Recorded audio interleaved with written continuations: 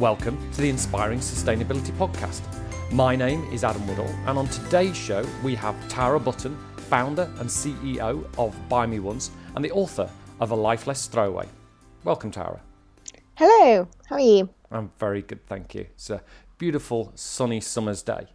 So, first of all, just quickly, why am I doing this show? Because, well, I'm a storyteller. I've worked in sustainability for nearly 12 years now, and I'm passionate about communicating game-changing, scalable, sustainable solutions, particularly those led by entrepreneurs.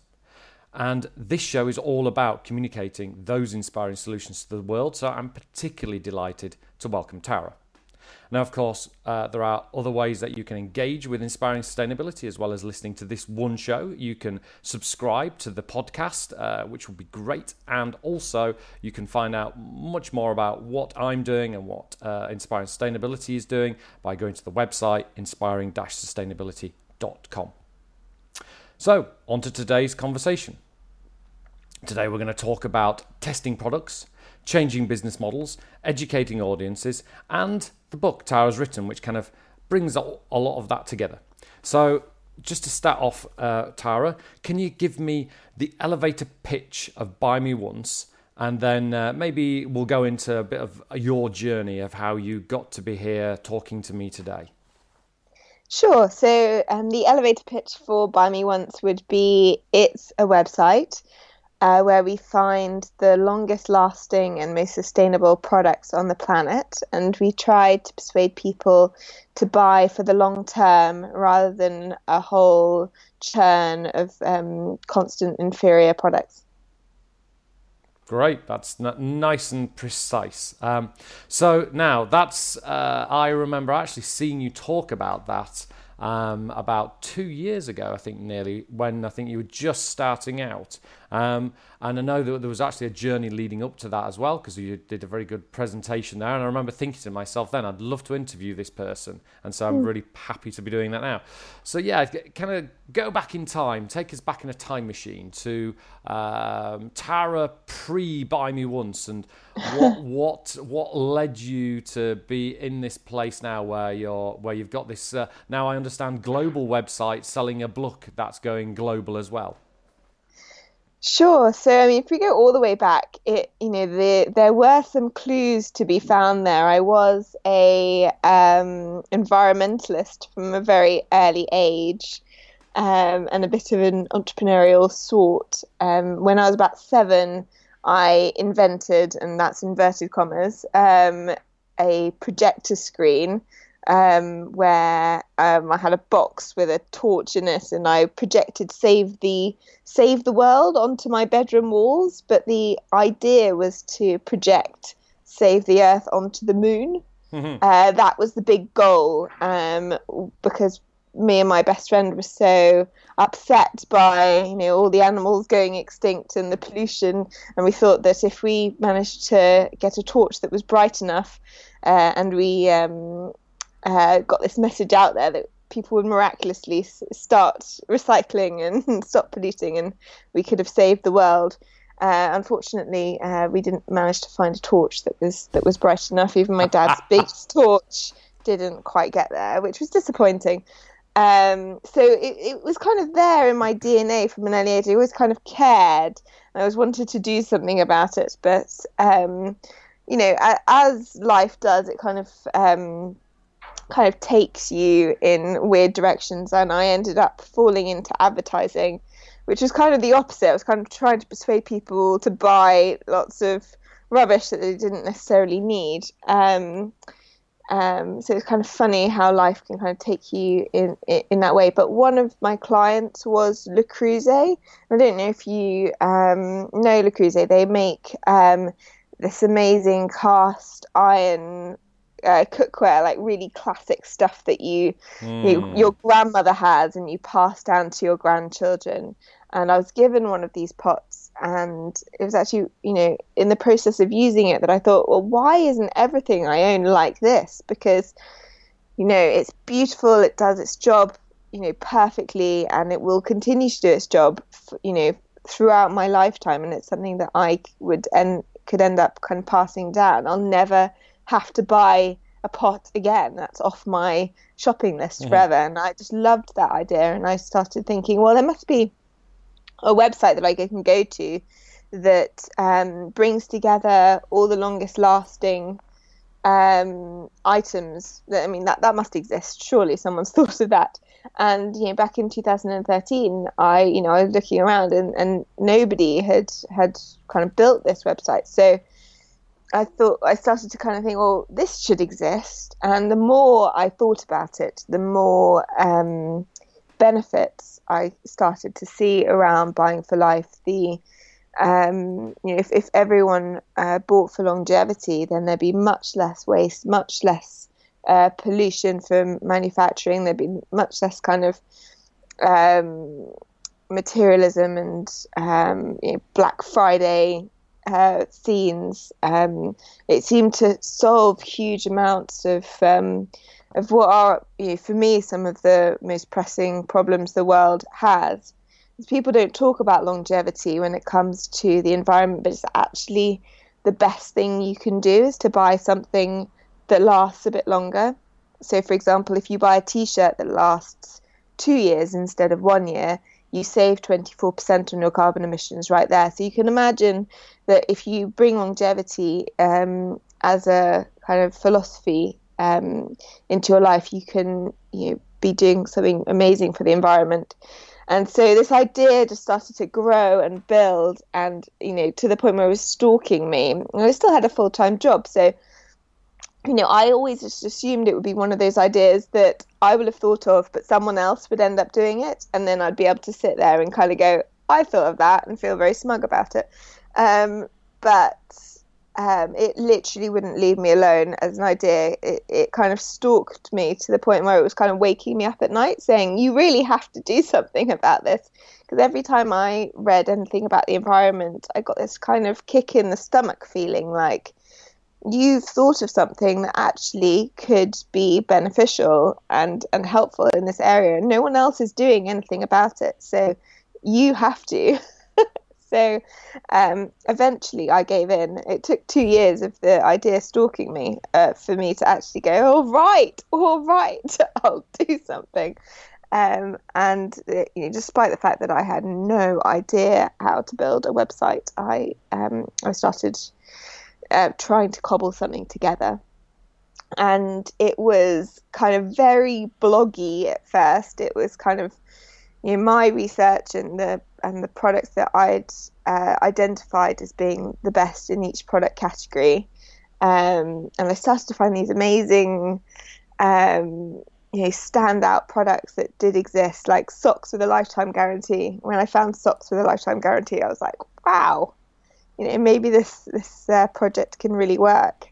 And then I had about 100 products on the site when a journalist found it on Twitter, and she wrote an article in The Telegraph, and the Telegraph article went viral globally, and that was just an insane time. Suddenly my entire inbox exploded, and it was all like, this is amazing, I love what you're doing, keep going, this is what the world needs, or will you come to America and be on holiday? Will you write a book about this? Or you've spelt Dr. Martens wrong 3 times.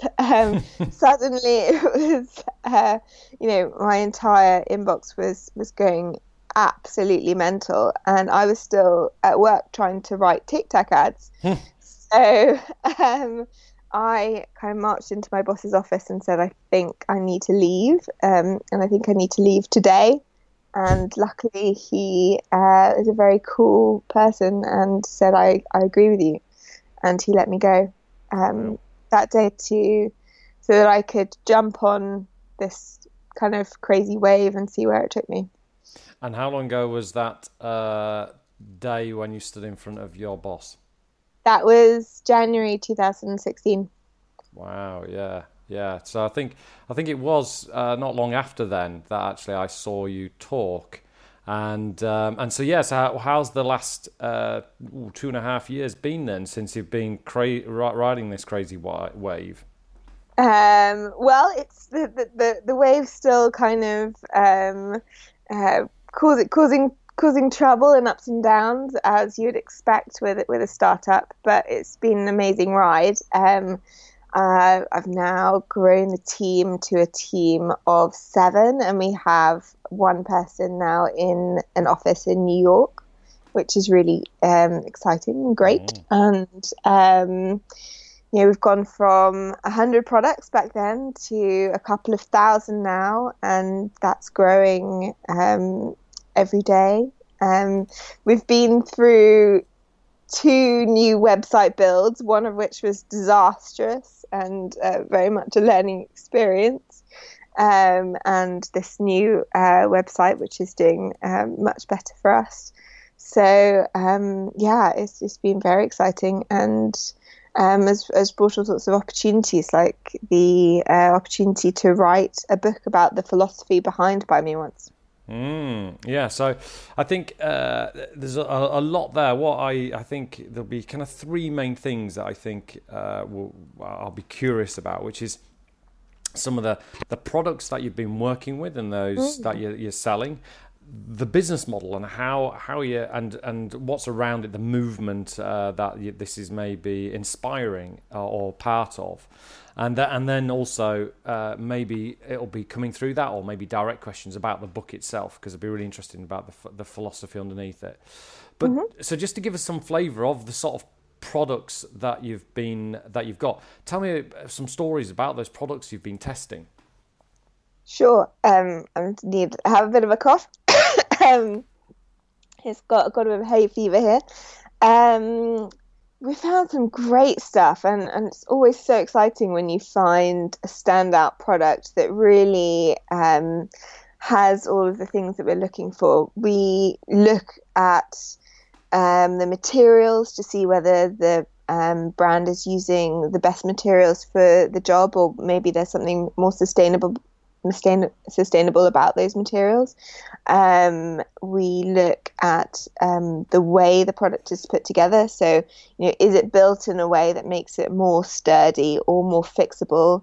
We look at the reviews to make sure that it's not just the brand saying this is something we do, that it's actually that's being backed up by customer experience. We look into the ethics, because obviously we don't want anything on the site that would compromise that. And finally, we look at the aftercare policy. So that's important for us. So we want brands that back up their products with promises to fix it or take responsibility for it in some ways into the future, rather than just flogging it as quickly as possible and then kind of stepping back and saying, well, it's out there in the world now, let's not worry about it anymore. So some of this stuff that we found is pretty extraordinary. So some of my favorites are a pen that has enough ink in it to last a lifetime. It might not last me a lifetime because I'm a writer, so I potentially write more than the average person, but I might have to buy 2 maybe for my whole lifetime. But these pens were originally invented for astronauts, so the ink is pressurized inside the chamber, so you can write in 0 gravity if that's something that you're interested in. But for me, what's exciting is that it has all the ink in there. You don't have to buy refills or anything like that. You have your pen.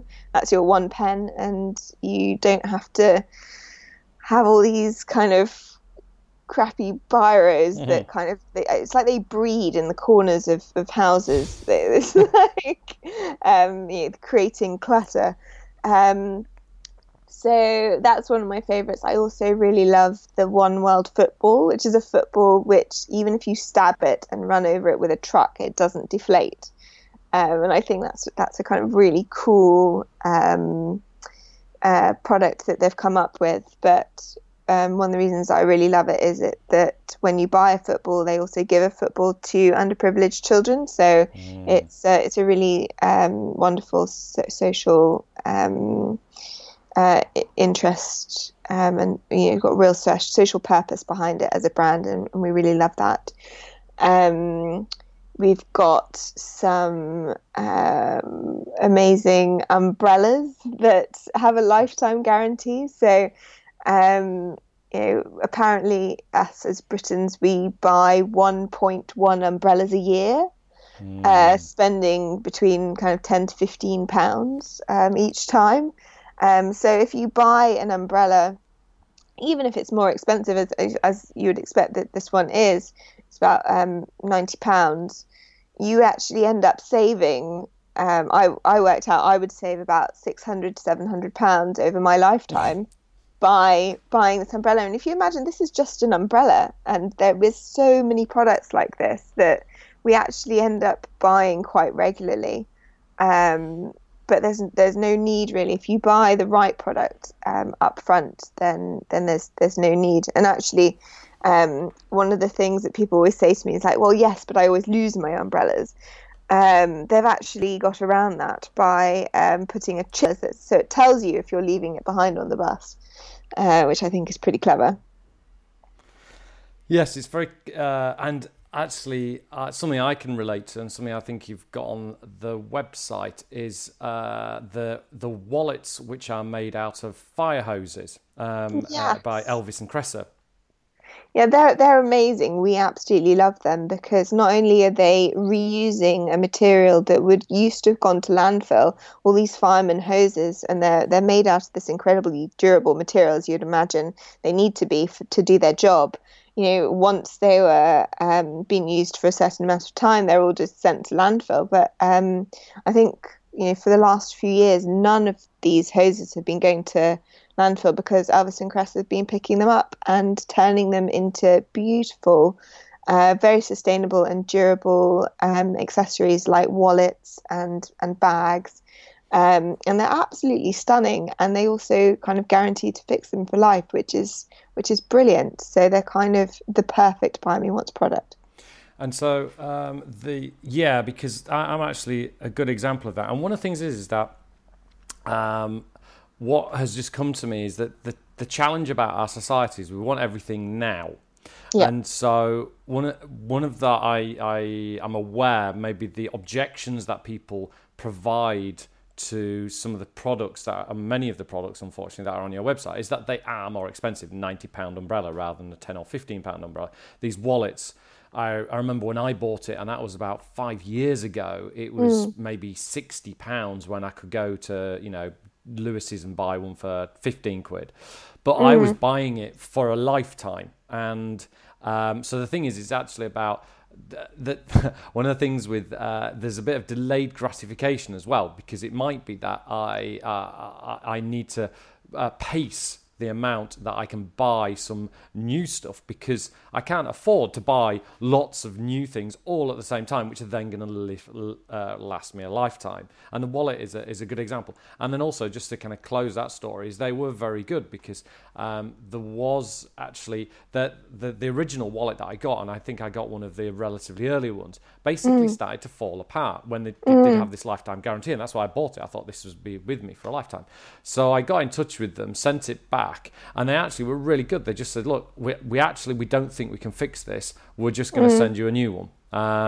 When it was way past the warranty period. And so that was like, and so now I'm a proper brand ambassador for Elvis Cressa for that. And also because I saw it as an investment, I think. So I think, have you done any calculations actually on the sort of average kind of price differential between what some of your products are on the website and what kind of an inverted commas a good kind of alternative is that you could get elsewhere? It's really hard to find that data. It's not necessarily hard to find the price. What's hard to find is the average lifespan of that alternative product, because companies don't like to tell you how long their products last. And that's actually something I'm campaigning to change. I want companies to start sharing that data with us so that we can give it out to the world. But, anecdotally, a frying pan, for example, a non-stick frying pan, it might start to flake after about 3 to 4 years. and it loses its non-stick, and at that point it's considered useless. And that frying pan might cost something like £29.99, £30 maybe for a kind of average frying pan, a decent one, from Tefal. And if you consider, so our frying pans from a brand called Solitechnics, they have a multi-century warranty in that your grandchildren's grandchildren's grandchildren's grandchildren can be using them in the future. So they might cost something like £120. So you would need to use it for a few years to kind of make your money back. But if you imagine that pan would then go on throughout the generations, all the money that's then saved down the line, all those £30 every 3 years, it builds up. So it's definitely worth doing. And one of the things that's come to me is actually what your website is actually, it's not just a transactional website. It's actually a website that tells stories.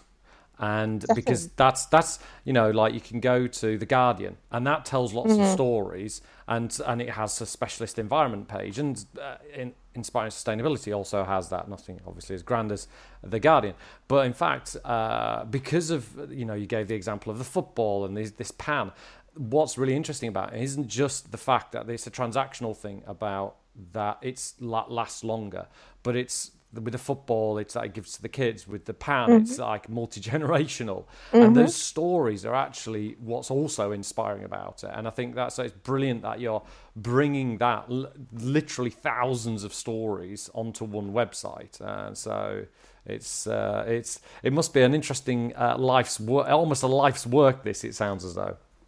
Yeah, absolutely. And I think that's the wonderful thing about what we do, and what we find so fulfilling about it is that we can genuinely get behind our products. When I was working in advertising before, I was working for an agency, and brands would come to my agency and they'd say, sell this chocolate bar.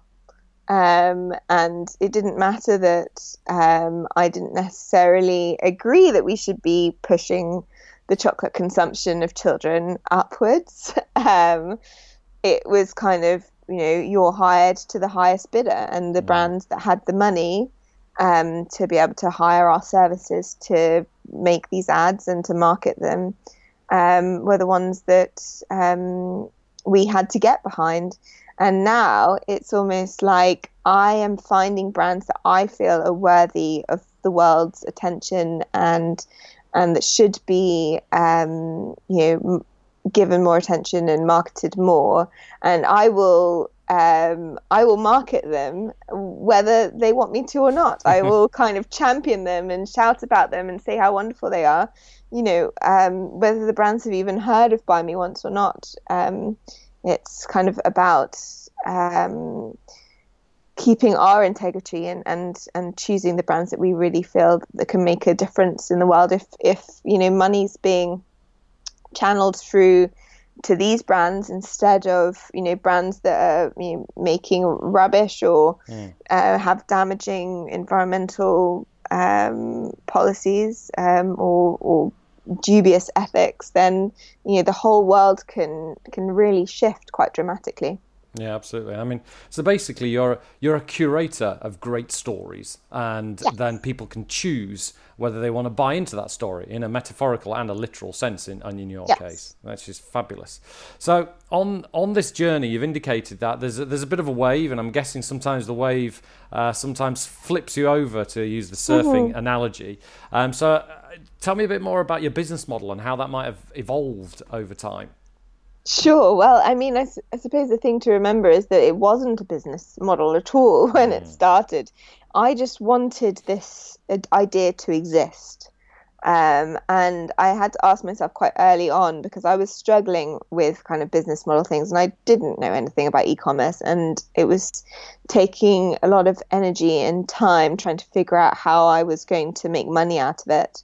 And it was actually a friend that said, worry about that later. Worry about the money later. Just build it and see if people are interested. And if people are interested in it, then work out how to monetize it afterwards.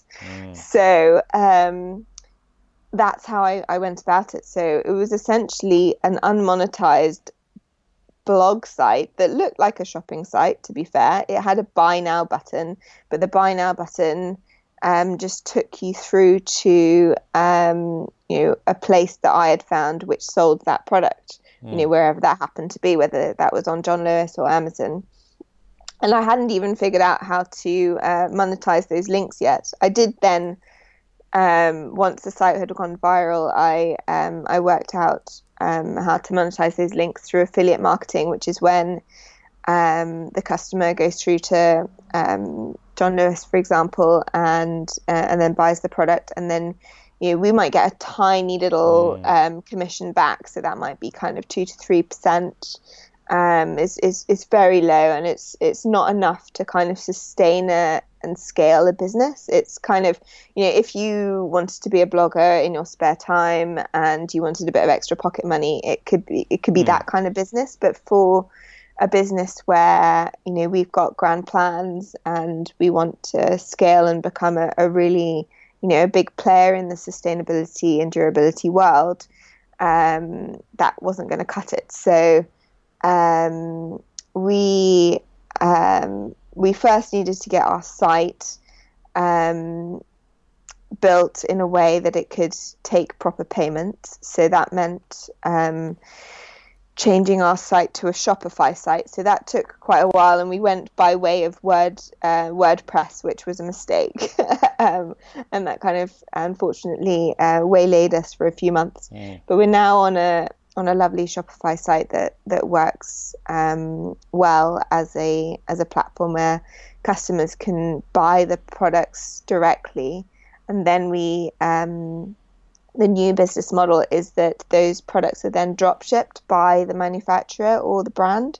So it's a bit like Not on the High Street works. So the customer puts in their credit card details or their PayPal details on our site and essentially buys the product on the site, but we don't have a big warehouse keeping a whole load of Miele washing machines and footballs and socks, and because that would bankrupt us pretty quickly if we had to buy all of the stock of all the things that we had.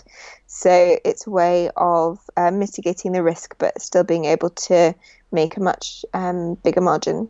Yeah, and so you can actually create a proper business, and I think this is one of the things that's the tricky thing, because and I'd like to know a little bit more about this, because this is kind of a movement, and so there's something kind of campaigning, and there's changing the world. So it kind of feels almost as though it should be kind of more of a kind of a charitable Greenpeace type thing. But when it comes down to it, what's going to make this really effective and grow is that it's a business which makes some money, and then you could get investors, which then means you can get more staff and kind of create a virtuous cycle. And so talk to me a little bit about that, kind of maybe about how it is a movement, and maybe how there might be a bit of a tension there between the fact that you are looking to educate audiences towards what this is as a movement, and then also that you've got a business to run, which you want to create money to be able to kind of scale the operation. Well, I kind of see them both as going hand in hand, and it's actually something that I talk about to the advertising and marketing industry, is that I think that when it comes to sustainability, we can no longer trust governments necessarily to do the right thing. Certainly, if you look at what's happening in America, we can't trust that the government is going to save us. And, a lot of change has to happen very quickly for us to get out of the situation that we're in now when it comes to climate change. And so I see it as an opportunity and the responsibility of the business community to put the world first and to try and change their business models in the way that some big businesses are already doing. If you look at Unilever and how much they've changed over the last few years, to put sustainability right at the core of their business. And that's not to say that they need to stop being profitable, or that they need to stop being businesses, or that they suddenly have to become charities. The way that we're going to get out of this is if people are, making money out of doing the right thing. If you look at the great things that are happening in the sustainable energy arena, a lot of that is because it's becoming really great business. And that is then where all the talent goes, where the energy goes, and we need the energy and the talent and the money going into projects and movements and businesses that are going to help the planet. So I don't see it as a conflict at all. No, absolutely, and that's great that obviously you see that, and I think that's super important. And so one thing that some of the listeners might be aware of is around circular economy, which for those that don't, circular economy is the concept that it's a response to the linear economy. The linear economy being basically extract from the environment, make and then dispose. So it's like one line, and then circular economy is actually working out how you get things so that there's a loop of kind of within the economy environmentally, so that you don't waste things, and so that for example a telephone doesn't need to just get thrown away. The components within it can go into a new telephone at some point in the future, as an example. So now one of the things that with what you're doing is something that's kind of basically it's extending one of the aspects of it is extending out, but it could be just seen as being extending the linear economy. But how do you kind of connect with this circular economy in that side of things as well? Well, I actually think that the circular economy is the only way forward, and is one of the only real verified ways that, well thought out ways that we can move forward as an economy and as businesses. So I think that Buy Me wants progression towards that, for sure. It's something that I consciously think that we're trying to do. So when you look at the circular economy model, the highest value loop is the one which allows a product to be used in the original form that the product was made. So no energy needs to go into fixing it or turning it into something else. If no energy needs to be spent, or no extra materials needs to come in to change an object into something else, then that's the best possible outcome. And that's what happens when a product is built to last. It's able to endure for longer. That's not to say we don't think very much about the fixability of our objects, and that's something that we definitely look into when we're choosing things, especially things like appliances or something like that. We look into the brands that have thought about the fixability and allow those products to be fixed. So they have the screw. They don't use screws that normal screwdrivers can't unscrew, and that they keep their spare parts and they'll send them out to you if you ask them. So Juliet would be one instance of a brand like that that's kind of bucking the trend. If you try to unscrew an Asda toaster, you're not going to be able to get into it because it'll have safety screws in there. It's not made to be fixed at all. So the best possible outcome is the product endures and it's able to be used again and again and again in perpetuity. Then it's that product can just be fixed and again continue in the same way as it was originally used. And then the next best outcome is that it might be upcycled or refurbished, or the components taken and and upgraded in some way, so that it's able to kind of continue living on, and then it's recycling, and then the last possible thing, which we don't want at all, is landfill. So what we're doing at Buy Me Once is very much right at the top of the value chain, and it's something that people don't talk about because all of the government energy has been put into recycling, because it's easier to tell companies to think about recycling than it is to tell them to make their products last longer. Yeah, great. So I'm just aware of that's we've been talking for a long time, and I want to make sure that we don't take up too much of your time today. But before we go, I would like to kind of finish off by you giving us some examples about how you educate the world about this. Now, one particular one is obviously your book. So if you can tell me a bit more about the book. But as well, if you could tell me how, just give me one kind of little or large vignette about how you, or other ways that you're educating audiences, just to kind of wrap the show up for today. Absolutely. So I had the great honour of having a chance to write a book that was then published in the UK by HarperCollins and in the US by Penguin Random House. And the book brings together all the philosophy of Buy Me Once, and it helps people kind of see the benefits of buying for life. I think there's a lot of books about how to declutter, how to get out of debt, how to be happier.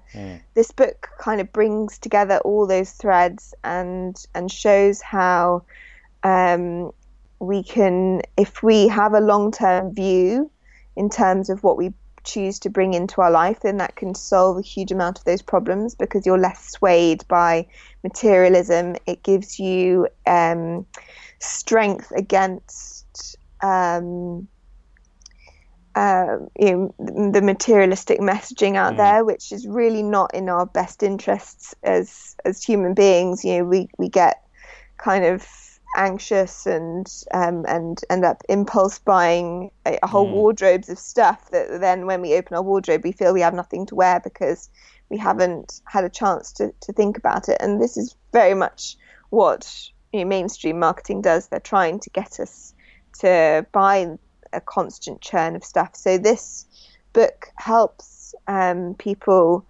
to move away from that materialism, to find their own core sense of style so that they are able to make better choices.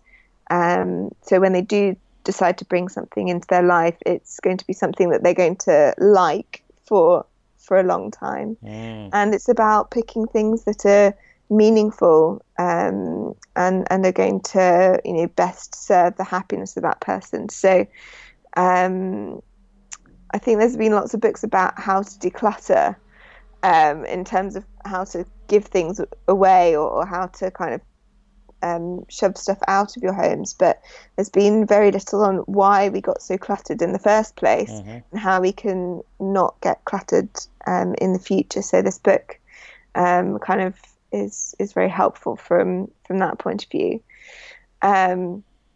And something that I will be doing in September, which I'm very happy about, is actually going to San Francisco to film masterclasses about how people can create a kind of home environment and a wardrobe that they can love for a lifetime. And so that's very much a kind of lifestyle video. People will come to it just wanting to have a calmer home, a clearer environment, maybe to save money.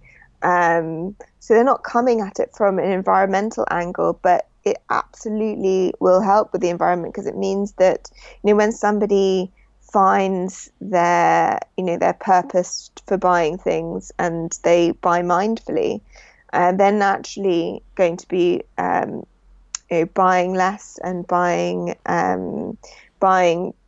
better things and things that meet their values. So it all kind of flows back into the environmental mission, but it's kind of coming at it from the point of view of how you can have a decluttered home. Amazing. So that's so basically you're going to be a multimedia star. Well, we will try, Adam. Yeah, well, no, this is really important that we've got. This is all obviously it's all about the stories, and you're telling some new stories, and also telling a story that, as you say, is going to appeal to a lot of people, because when it comes down to it, except for some weird people like me, we don't live our lives focused on sustainability in society. There's lots of other things that we focus on, and so what you're doing is giving people an opportunity to be sustainable. And most of the people that would buy into what you're doing are going to be interested in sustainability, but it's not going to be their primary motivator. And if we try to make it their primary motivator, as actually it's been proven time after time now, it doesn't work. So what you've done is you're finding ways, and that's one of the reasons why I'm so interested in talking to creative entrepreneurs like yourself, who are finding ways of slipping sustainability into the world sometimes, and the world doesn't even need to know as explicitly as we are doing. We're kind of being kind of like the good ninjas. Kind of like slipping under cover of night and changing everything. So that's a fabulous example of how you're educating audiences in sort of different ways, and it's just brilliant that you've managed to hit that, and obviously that you're getting that attention, not just in Britain but fully globally. Can you tell me some of, just as a final comment, can you tell me some of the countries where you're selling the book in? Absolutely. So it's been sold in some weird and wonderful countries. Whenever my agent emails me, he's like, we weren't expecting this, but Vietnam are very interested in the book and they've decided to put in an offer. So Vietnam was the first international country apart from America that decided to publish the book. I've also got Taiwan. China, which is a really interesting one, because I actually have a bit of a chapter about how we should try and avoid buying from Chinese factories. So I'm not sure what they're going to do when it comes to that bit of the book. Maybe they'll edit it out.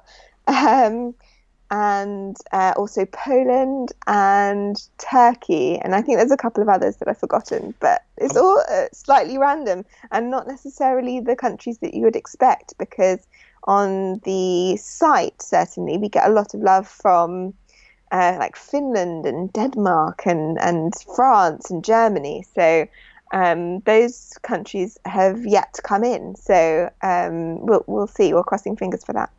Well, what's interesting is it's different folks, different strokes. People approach things in different ways, and maybe that because actually one of the things is those Scandinavian countries, they almost don't need the book to understand the value of the website. Whereas maybe some of the Vietnamese or Chinese or Taiwanese, they need to understand this, need to think about this, get their heads around it. And we understand why the website's important. And so it's going to be really interesting, but it's brilliant that you're getting out there and literally going global with this, and fabulous. So, this conversation, I'm so grateful that you've given me all this time, because this has gone on longer than our usual conversations on inspiring sustainability, but I certainly have really enjoyed it and feel really inspired by what you've done, and I'm hoping that that's done that for the listeners. Thank you for so much if you've got all the way through to the end here and just heard about how we're going global with Buy Me Once.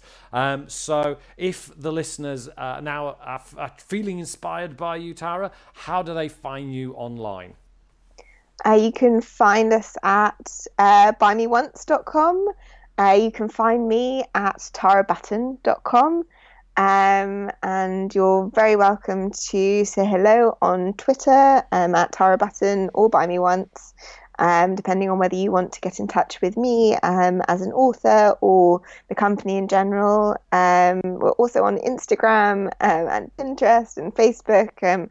So wherever you go, you can search for Buy Me Once or for Tara Batten will pop up somewhere. And the book as well, where can we find the book? You can find the book in all good bookshops in the UK and in the US. And you can also find it online. It'll be sold at Waterstones and Amazon, of course. There's also an audiobook version if you prefer to be read to. I certainly like to have all my books in audio form nowadays, because it means I can do my laundry while I read, inverted commas. And it's also on Kindle. So it's everywhere. Brilliant. Everywhere and anywhere. Brilliant. Well, thank you so much for that, Tara. And so this is Adam Woodhall of Inspiring Sustainability. You can find us at online as well. You can find me, Twitter, LinkedIn, at Adam Woodhall, and also through the website at inspiring-sustainability.com. It'd be great if you subscribe to the podcast, and you can search for other similar shows if you haven't caught up with the others that have been produced. So this is finishing the show today. Thank you for the listeners. Thank you so much for Tara, and until the next time, looking forward to hearing more from people about how they are inspiring sustainability.